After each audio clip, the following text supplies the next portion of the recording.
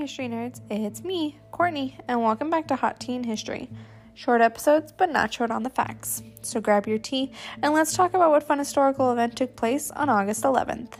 Today we're going back to 1934, when federal prisoners land on Alcatraz. A group of federal prisoners classified as the most dangerous arrive at Alcatraz Island, a 22-acre rocky outcrop situated 1.5 miles offshore in San Francisco Bay on August 11, 1934. The convicts, the first civilian prisoners to be housed in the new high-security penitentiary, joined a few dozen military prisoners left over from the island's days as a U.S. military prison. Alcatraz was an uninhabited seabird haven when it was explored by Spanish Lieutenant Juan Manuel de Ayala in 1775.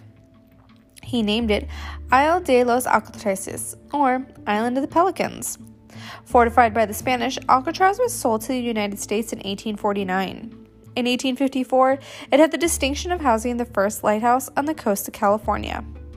Beginning in 1859, a U.S. Army detachment was garrisoned there, and from 1868, Alcatraz was used to house military criminals. In addition to the U.S. soldier prisoners, included rebellious Indian scouts, American soldiers fighting in the Philippines who had deserted to the Filipino cause, and Chinese civilians who resisted the U.S. Army during the Boxer Rebellion. In 1907, Alcatraz was designated the Pacific branch of the United States military prison. In 1934, Alcatraz was fortified into a high-security federal penitentiary designed to hold the most dangerous prisoners in the U.S. penal system, especially those with a penchant for escape attempts. The first shipment of civilian prisoners arrived on August 11, 1934. Later that month, more shiploads arrived, featuring among other convicts infamous mobster Al Capone.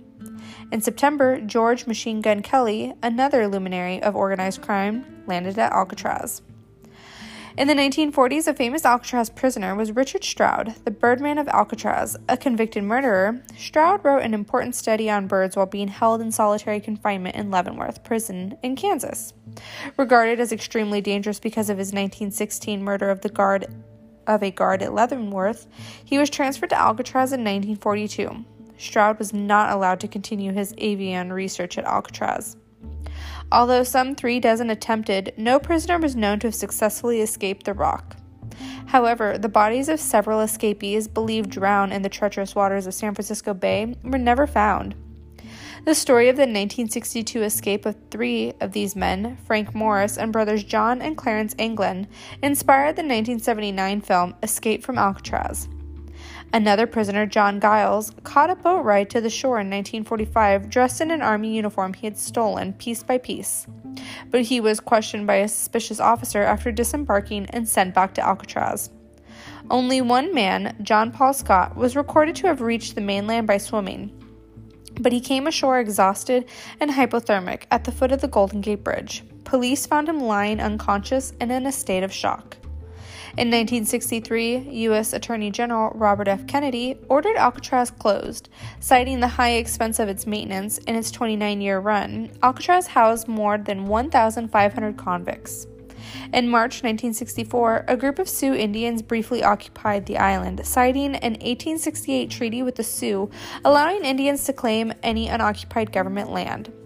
In November 1969, a group of nearly 100 Native American students and activists began a more prolonged occupation of the island, remaining there until they were forced off by federal marshals in June of 1971. In 1972, Alcatraz was opened to the public as part of a newly created Golden Gate National Recreation Center, which is maintained by the National Park Service. More than 1 million tourists visit Alcatraz Island and the former prison annually. Thanks for listening to Hot Teen History. Join me tomorrow to see what historical event took place on August 12th. And remember to share my podcast with all your history-loving friends. And a special shout out to my sister, because today's her birthday. Later, nerds.